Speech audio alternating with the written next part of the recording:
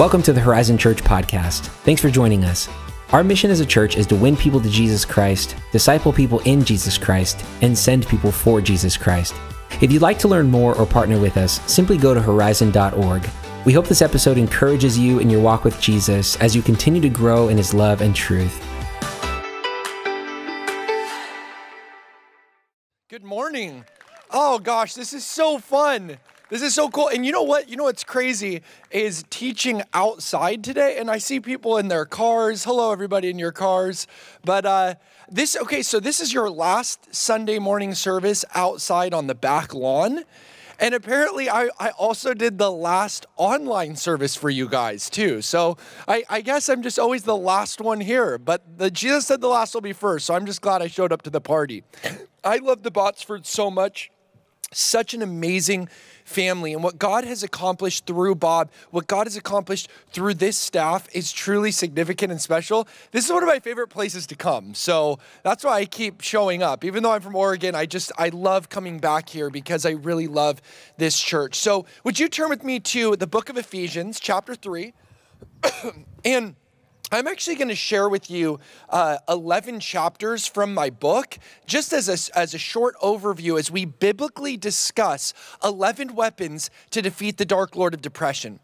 You see, today we're going through an era, an epoch of spiral dynamics wherein depression is the rack and ruin of our day.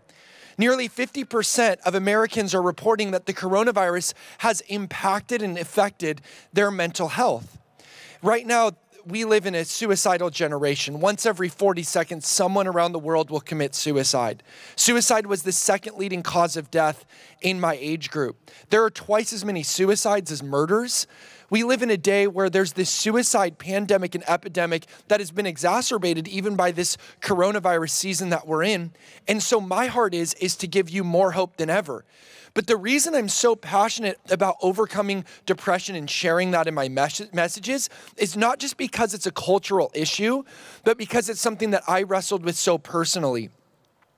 After the death of my brother, and after the death of my sister, and after going through romantic heartbreak and having a stalker person follow me around, and he literally caused a car accident at one of my events recently in Florida, like he was protesting so loudly. And after a romantic heartbreak, after an 8-year relationship, my counselor told me, Ben, you have one of the most difficult cases of depression I've ever had to treat, and diagnosed me with complex post-traumatic stress disorder.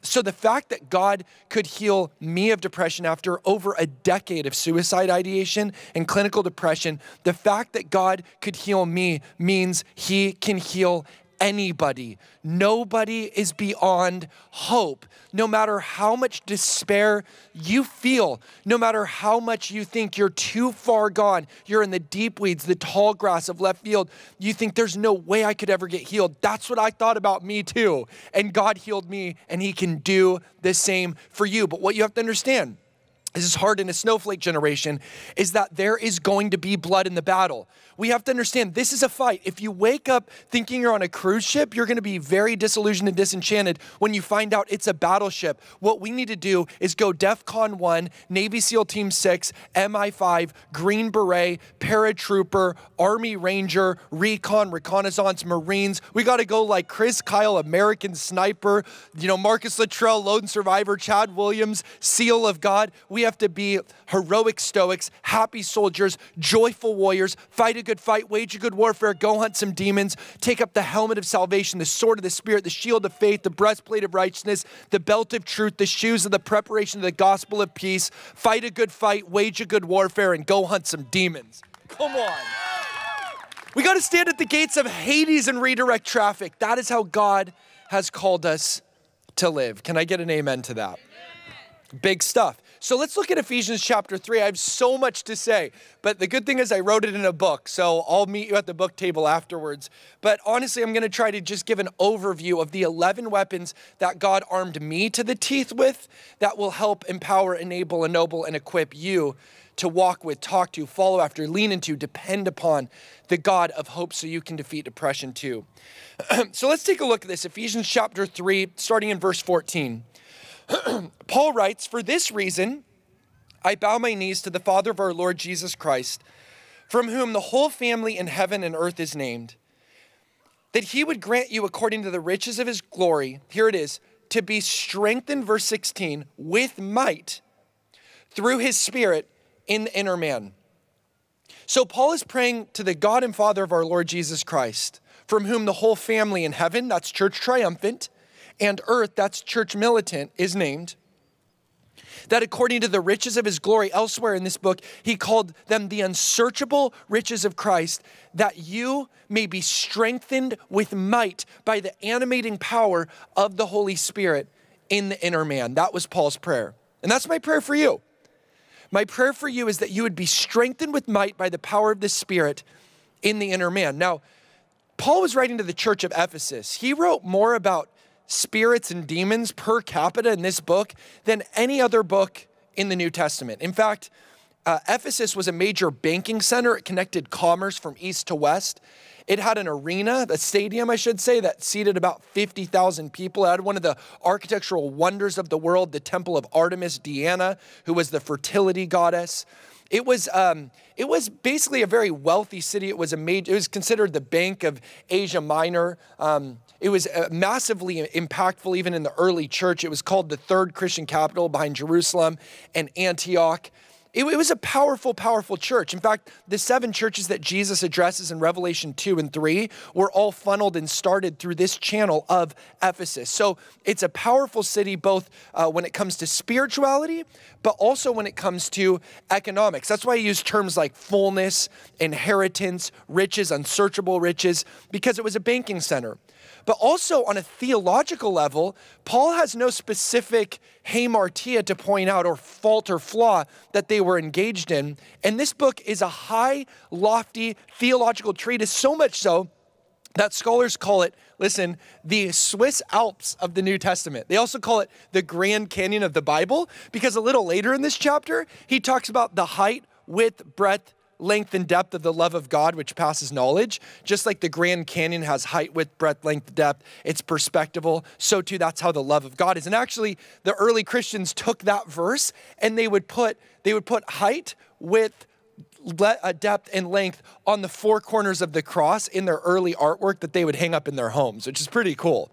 So this is a powerful book is all I'm getting at. And Paul's prayer, 50% of this book is either a prayer request, a prayer report, or a prayer itself. And Paul prays that they would be strengthened with might. Friends, what you need, listen, is not more pity from people. What you need is to go into the presence of the Prince of Peace to find his power. What you need and what I need is to be strengthened with might. We need to be brave in the battle. We need to endure Euroclidon. We need to survive the storm. We need to be a courageous people. And so I want to strengthen you with 11 weapons to defeat the dark lord of depression. But before I get into this, very briefly, I want to clear up 2 misconceptions about depression. One is that if you struggle with depression or anxiety, that means you're weak. I remember I used to have a ton of panic attacks. But like if you struggle with depression, that means you're weak. Or it means you're sinning. That's what sometimes in the church this projected taboo and stigma can be. Let me remind you that Moses said, God, if you continue to treat me this way, take my life. Elijah could face 850 prophets of Baal in the groves, but one angry woman named Jezebel sent him running in a chariot. He outruns the chariot, sits under a juniper broom tree in a cave, and says, God, take my life. He was suicidal. And it's funny, after he prayed, God sent ravens to give him food and made him take a nap. And then he felt better and gave the mantle to Elisha, his predecessor. Friends, there are very few things, can I just say, a good nap, a good meal, and a good prayer time won't solve. So don't overthink when you're tired, when you're hungry, and when you're isolated. Can I just say that? It's a freebie.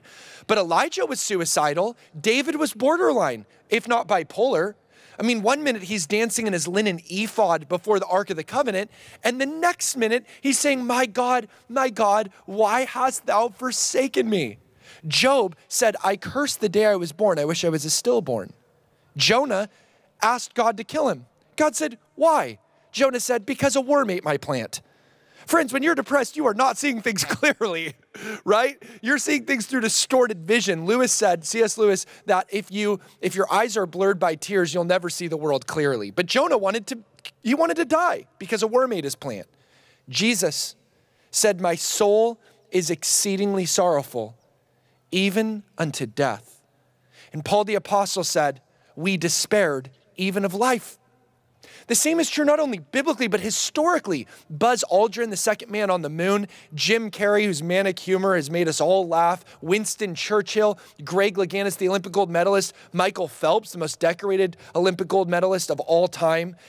Whether you're talking about Carrie Fisher or Kurt Cobain, the lead singer of Nirvana, or Leo Tolstoy when he wrote Anna Karenina, these were all people who struggled with depression. So we need to take off the stigma and taboo that depressed people are weak, because that simply is not true according to the incontrovertible evidence biblically and historically. But there's another misconception I want to clear up, and that is the diametrically opposed, polar opposite dichotomy binary on the other side of the pendulum, and that's this. When we begin to remove the taboo, which we've been doing over the last decade, what happens is it's very like hipster and millennial to say, oh, I'm just being my authentic self. I'm a 4 on the Enneagram, so I'm learning to live with depression. Friends, why would you want to live with depression? It is so trendy right now to say, oh yeah, depression can't be cured, but you can learn to make peace with it. That's like going to a doctor and the doctor says you're sick and you're like, doctor, I'm grateful for the diagnosis, but I don't need the cure. I've learned to be at peace with my sickness. He'd say, no, I want to give you medicine. I want you to be cured. The Bible says God is Jehovah Rapha, the God who heals. He applies the healing balm of Gilead to our wounds. And this is where I take a hard turn from what's really trendy right now. I absolutely 100% believe through evidence, through science, through the Bible, and through my own personal story that God can heal depression, that depression can be cured, that we can defeat it, not just learning to make peace with it or live with it. The psalmist didn't say, why are you cast down, O my soul? Keep up the good work. He didn't say like, keep being cast down. What did he say? Why are you cast down, O my soul? Hope thou in God. And that's what I want to do for you. I want to strengthen you with hope through these 11 weapons. Here we go. These are the 11 things that God used to heal me, and it's going to help you too. I believe that. The number one thing is prayer walks. Prayer walks. Did you know that scientific research has now found that if you talk to God about your hopes, fears, and dreams, it has the same effect on your brain as therapy? How sick is that? If you talk to God about your hopes, fears, and dreams, it has the same effect on your brain as therapy. Did you know that according to CAT scans and magnetic resonance imaging, we can now tell that when people pray to or meditate upon a loving God, they develop richer, thicker gray matter in their prefrontal cortex, which is where creative thinking is located. The frontal lobe of the brain activates into its highest intellectual capacity. You get more blood flow to your anterior cingulate cortex, which is where empathy and compassion are located, because you can't put someone on your hit list who you put on your prayer list. There's less activity in your amygdala, where the rat brain is, fear, anger, stress, high blood pressure. You say, I have no idea what any of that means.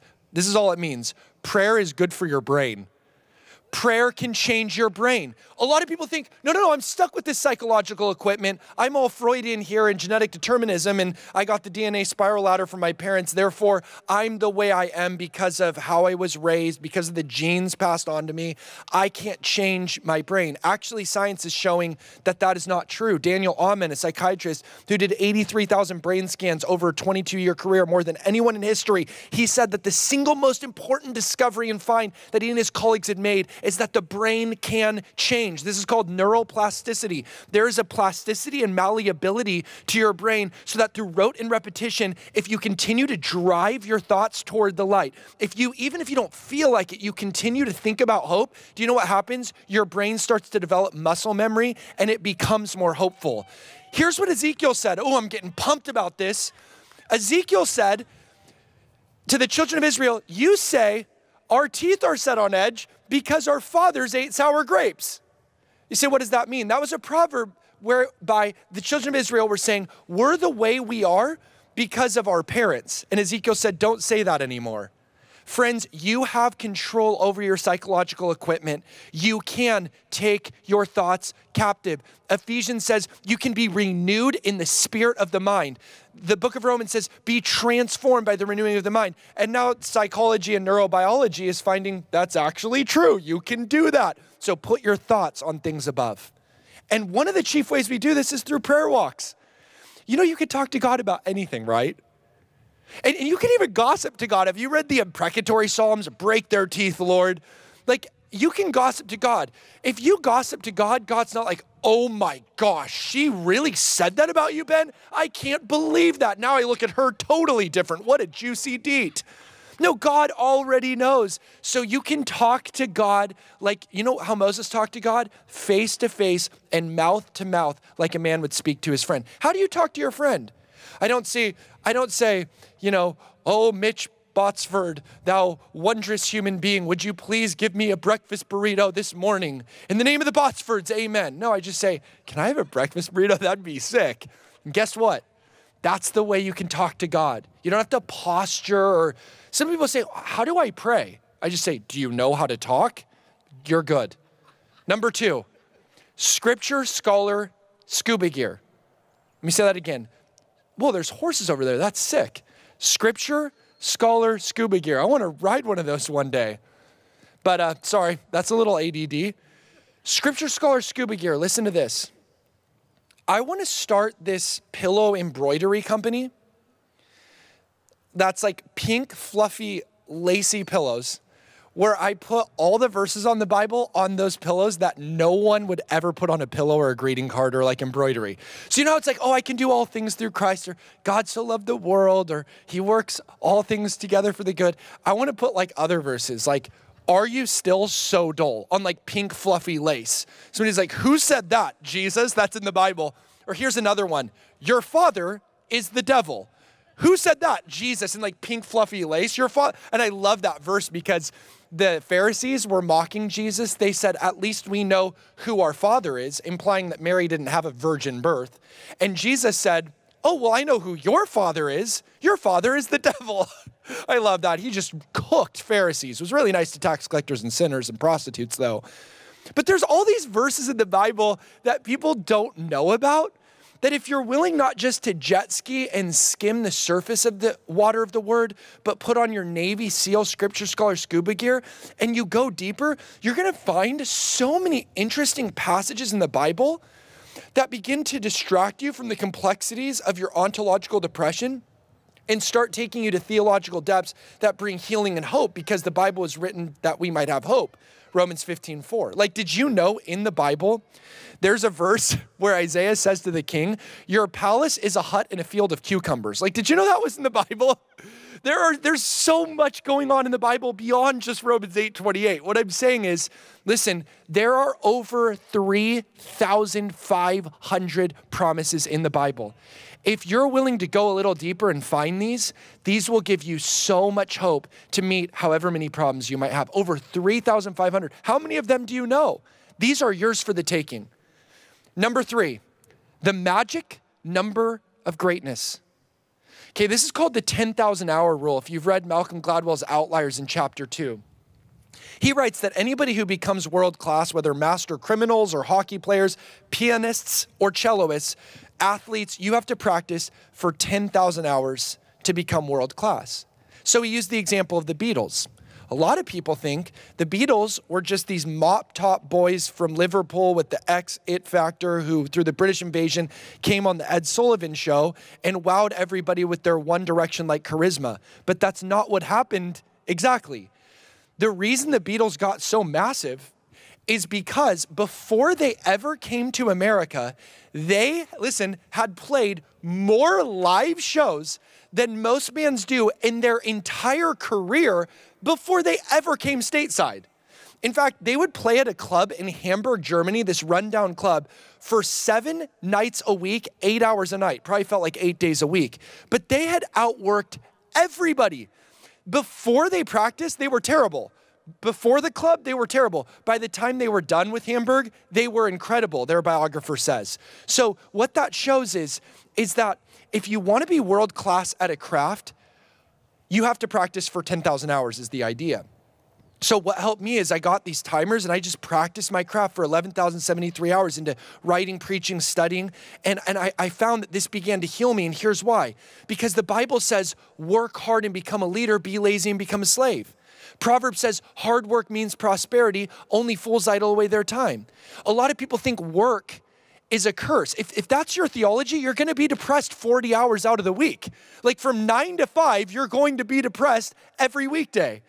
But the Bible does not say work is a curse. In fact, God called Adam and Eve to be gardeners long before they ever ate from the forbidden fruit, before original sin was original blessing. The curse is that they had to work by the sweat of their brow by plucking up weeds, and they were expelled from the garden. So Jesus, who's called the last Adam, goes back into a garden, the Garden of Gethsemane, and the first place the last Adam bleeds is from the sweat of his brow when he sweat great drops of blood to reverse the curse and redeem Adam's work, which means your work matters. Hone your craft. Maybe your craft is being the best mother possible. Well, guess what? During COVID-19, you got a lot of hours into your 10,000 hours of practice. Whatever your craft is, whatever your talent is, hone that gift. Because rather than waiting for opportunities to roll up, we got to roll up our sleeves. We got to stop crying and start sweating. This is huge when it comes to overcoming depression.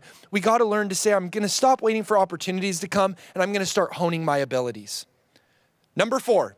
Here's a real practical one. Endorphins, anyone? Is it raining yet out there? Are you guys good? Okay, endorphins, anyone? Here's number 4. Have you ever noticed how Paul used a lot of sports metaphors? There were the Pan-Ionian games in Ephesus where he was writing, the Isthmian games in Corinth, the Olympic games in Athens. Paul talked about the mastery. He talked about wrestling. He talked about fighting. He talked about shadow boxing. He talked about long distance running. He talked about sprinting. Philippians 3, epiktein omenos, which was a track term. Paul was very much into sports. There's something very powerful about athletically pushing your body to its limits, because when you do so, your body activates endorphins, which trigger and unleash opioid receptors in your brain, which help minimize discomfort and are natural painkillers akin to the drug morphine. So that research has now found that a 40-minute jog has the same impact on your brain as an antidepressant. That's what science tells us. Number 5, rewrite your story. Are you going through a millennial quarter-life crisis? You have lost the plot. I have good news. Jesus is the author of our faith. I'm glad you're liking my jokes over there. I see you. The Bible says Jesus is the author of our faith. The book of Psalms says all our days are written in his book. He is a master at retelling and rewriting your story. Look at the children of Israel. They were in Egypt as a baby nation. They then passed through the water of the Red Sea to wander in a wilderness for 40 years. Jesus, as a baby, was taken to Egypt. He then passed through water, the Jordan River, to wander in a wilderness for 40 days. Who's the one drawing these parallels? Matthew. Who is Matthew writing to? A Jewish audience. What was he saying to Israel? You're in occupied, defeated territory by the Roman Empire, but good news, Jesus is rewriting your story. He is retelling your narrative. And spoiler alert, there's a happily ever after. He wipes all tears from off your faces. How happy would characters be in the middle of a novel or plot if they knew they were going to live happily ever after? We already know the end of the story. That's why we are hopeful, because the universe is unfolding as it should. We are not slipping down a slippery slope toward death. We are climbing up a mountain into the very presence of God. Come on. And when we believe this narrative, of course we're going to be hopeful, because we know we're in the middle of the plot and bad things always happen in the middle of a story. I feel even better by encouraging myself just now. Number 6, this is a fun one. Number 6, own your oddness. That's phonetically fun to say. Everyone say, own your oddness. Friends, if you are not true to who God actually created you to be, you're going to create cognitive dissonance where your psychological constitution and your behaviors don't line up. So you're going to have to constantly hoist up, hold up, and project this avatar and image to the world that isn't who you are, and it's going to make you depressed. Let me explain what I mean. In the Old Testament, there are only 3 left-handed individuals mentioned by name. And they all come from the tribe of Benjamin. Does anybody know what the name Benjamin means? Son of my right hand. So all the lefties come from the right-handed tribe.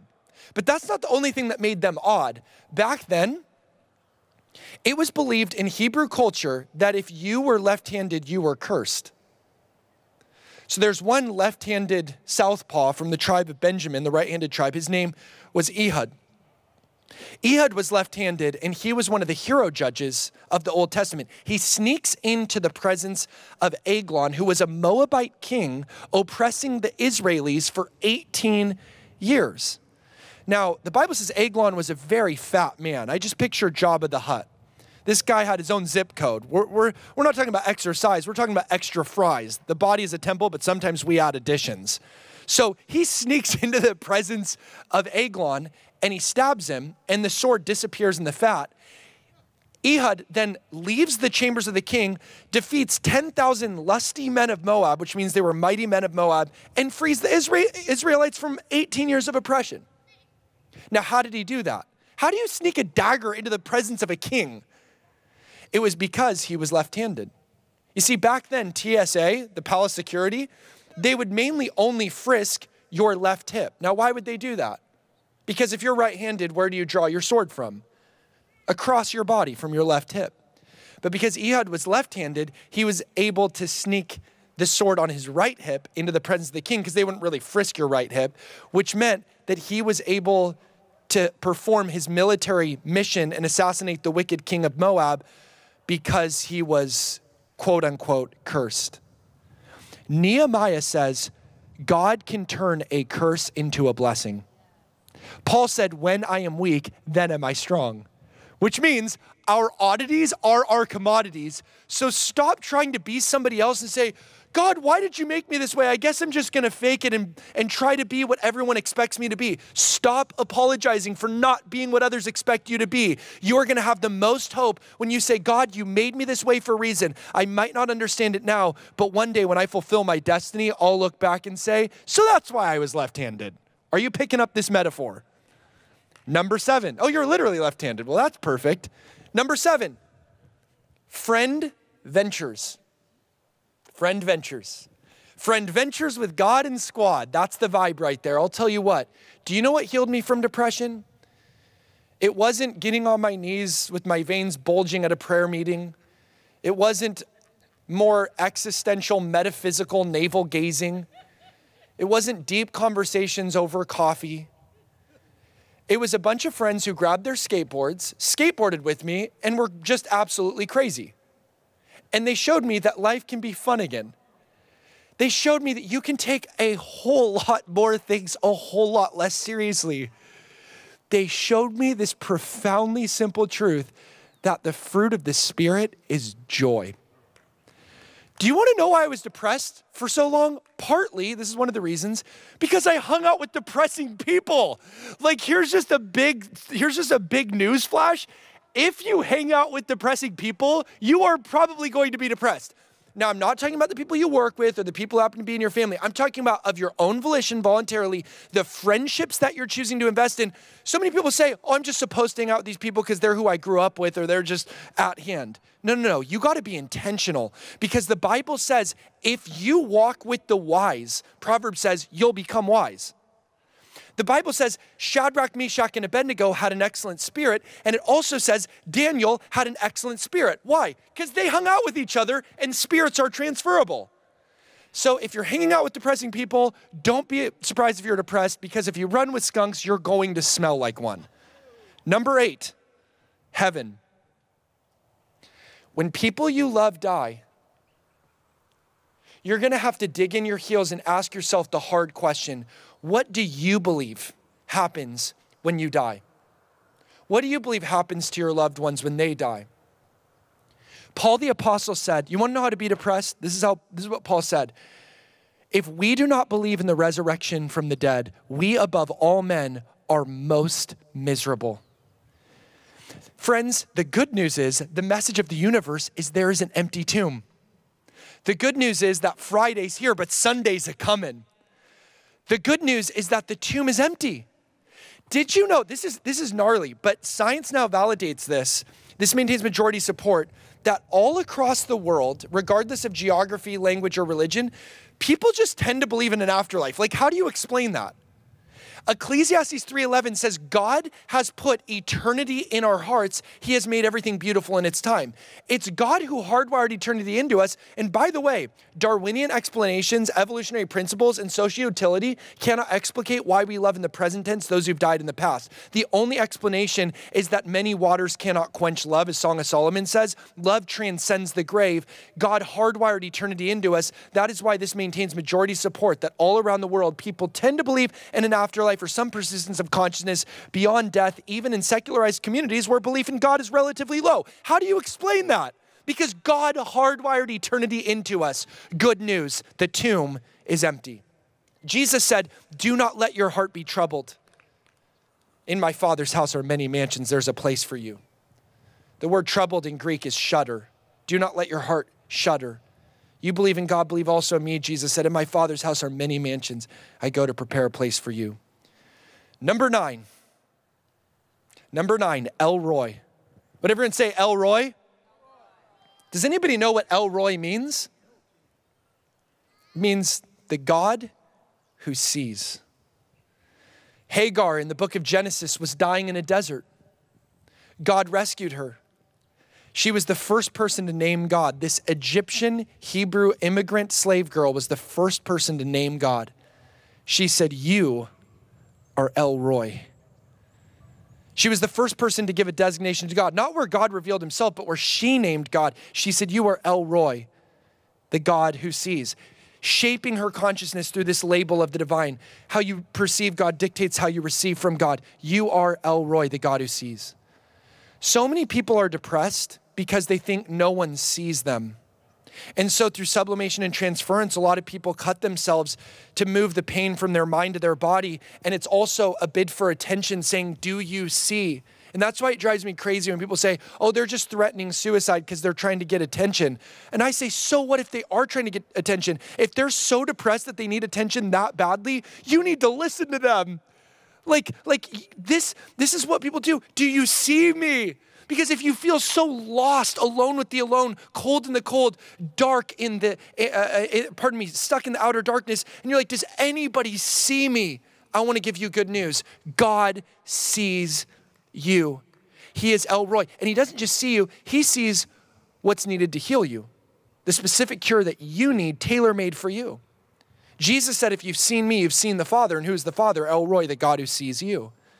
And Jesus was a master therapist. The Bible calls the Lord the wonderful counselor. You remember when Peter denied Jesus 3 times when a little girl peer pressured him next to a charcoal fire? So what does Jesus do a few chapters later? He builds a charcoal fire and has Peter tell him 3 times he loves him. Now, I don't know if you're into psychology, but that's the modern day psychiatric technique of psychodrama, where he was walking Peter through his topographical triggers, the number 3, the charcoal fire, to reframe his pain and to retrain his brain through neuroplasticity. It was absolutely amazing. Now, 1800 years later, Sigmund Freud's like, he's really onto something by using psychodrama. What I'm saying is, he is a master therapist. He is El Roy. He's the God who sees. He knows just what you need, and he sees your suffering. He is the great high priest who can sympathize with your weakness. Sympathize in Greek, syn, S-Y-N, in sync, passion, the passion of the Christ. Sympathize means to suffer in sync with you in Greek. The Lord suffers in sync with you. He sees. He's El Roy. Number 10, let God love on you. Let God love on you. Friends, we live in a consumeristic, capitalistic society of upward mobility where we have to earn our keep and pull ourselves up by our bootstrap, and we absolutely despise free lunches. That's why culture eats ideology for lunch. In Switzerland, God looks like a banker. In Germany, he looks like a police officer. In America, he looks like an entrepreneur businessman. But basically, what happens is we think because of our political regime that we have to earn and deserve God's love. But friends, we can't project the political nature of things onto the divine. We have to remember that the Bible says that God's salvation comes by grace through faith. And Romans says in hope. It's not something you have to deserve, is what I'm saying. It's a free gift. So just accept it. Sit there and let God love the heavens right into you and the despair clean out of you. Just let him love you. You know, there's a funny story in the Bible wherein it says the disciples were amazed. The disciples were never amazed that Jesus walked on water, rose from the dead, or fed 5,000 people with a kid's Lunchable. But it does say they were amazed that he spoke with a woman in John 4.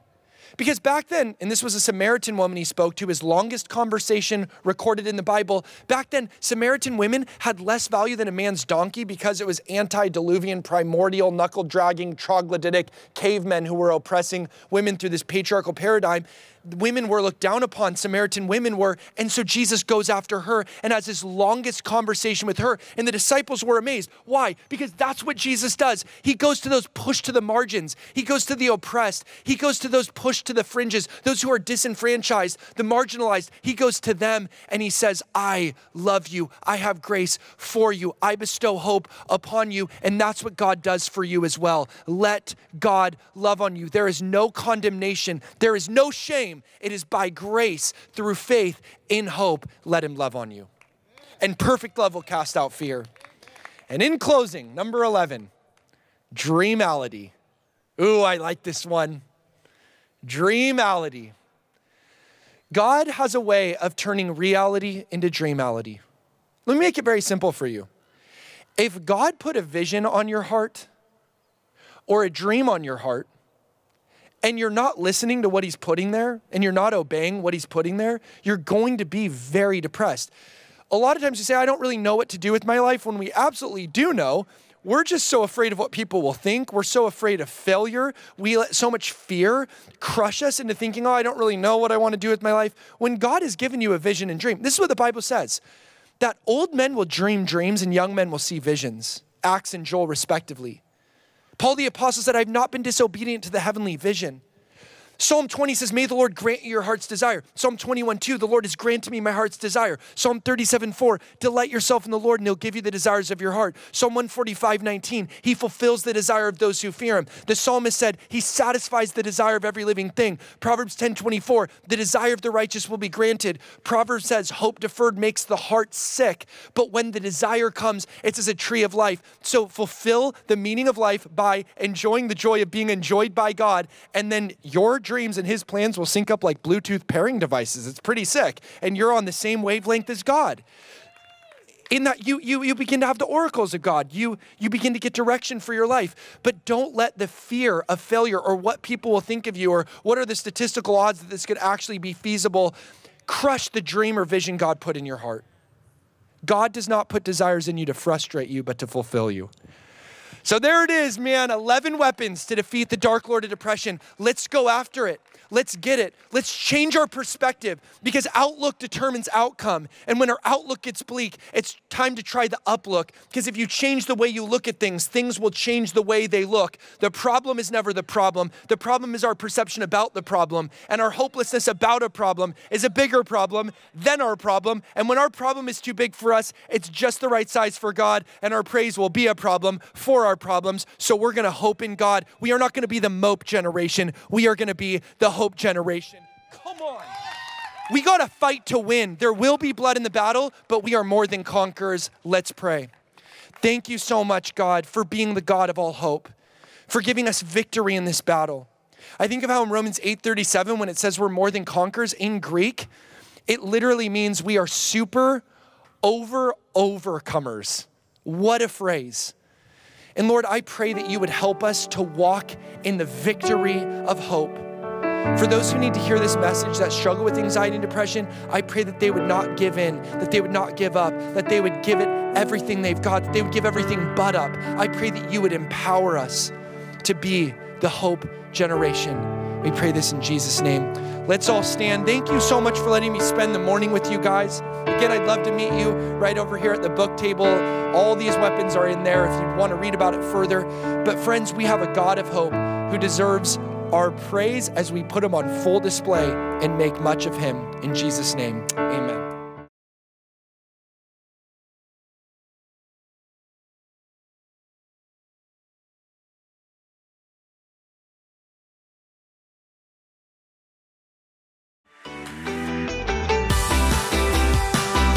Thanks for joining the Horizon Church podcast.